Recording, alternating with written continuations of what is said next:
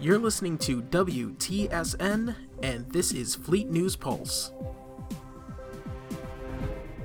This cycle on the Pulse, we're first joined by Lieutenant Hall as he explains in depth the daring attack on Research Station 25. Then we welcome the 4th Light Division back to Atlantis Command with noted ship buff Lieutenant Commander Matzian. All this on the Pulse.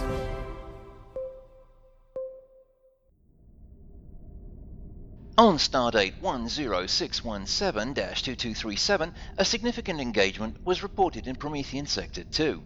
We have been granted access to ask questions of Lieutenant Senior Leonard Hall.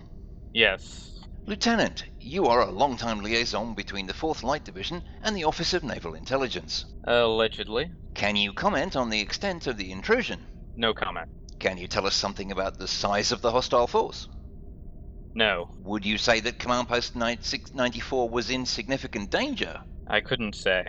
Is it true that members of a Skarayan corporate close combat strike team were detained for questioning? I am not at liberty to discuss that.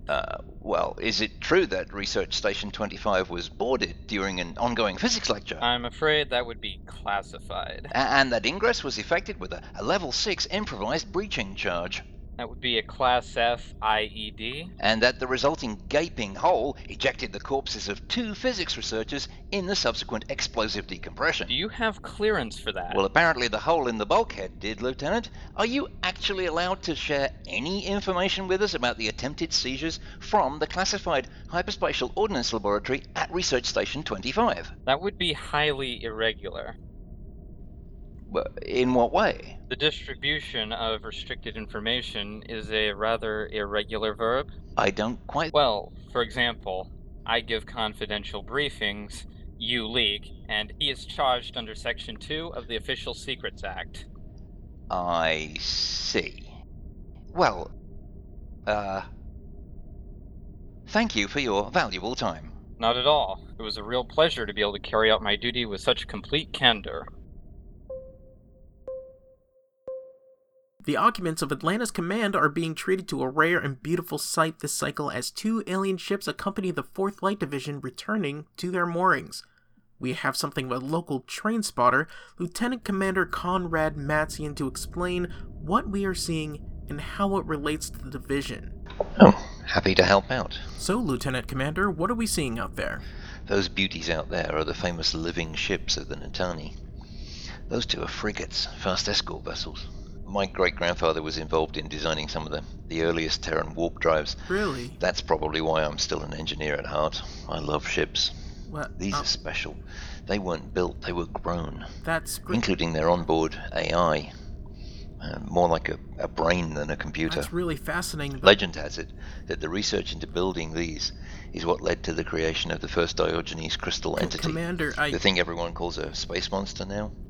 And that is what ultimately led to the loss of the original Natani homeworld. Right. And that's why they are here. At the conclusion of the Cerberus campaign, the nomadic Natani broke with the hegemony and allied themselves with the USFP in return for a new homeworld. Sir, A detachment of Kralians trying to disrupt that search for a homeworld found themselves escorting some of their own non-combatants and facing an ancient cache of offensive AI drones that they had no hope of defeating. Yeah, let's get back to... When the to... 4th Light agreed to assist them, they were ostracized by their own command and then they defected. Lieutenant Commander, They're now based with the Natani, and they've sent representatives to discuss the recent uptick in Kralian border incidents. As a result, we have a chance to see those elegant Natani craft. I've only seen the living ships a handful of times before. Right. I could happily spend the rest of my off shift just watching them. I'm sure you could. As long as there's something to drink. Wow. Thank you, Lieutenant Commander. Enjoy the show, and now back to our studio. That's all the time we have for this cycle. Join us next time as we delve further into the news and views of Atlantis Command. You've been listening to Fleet News Pulse. Brought to you by the Fleet News Service. Information at the speed of light.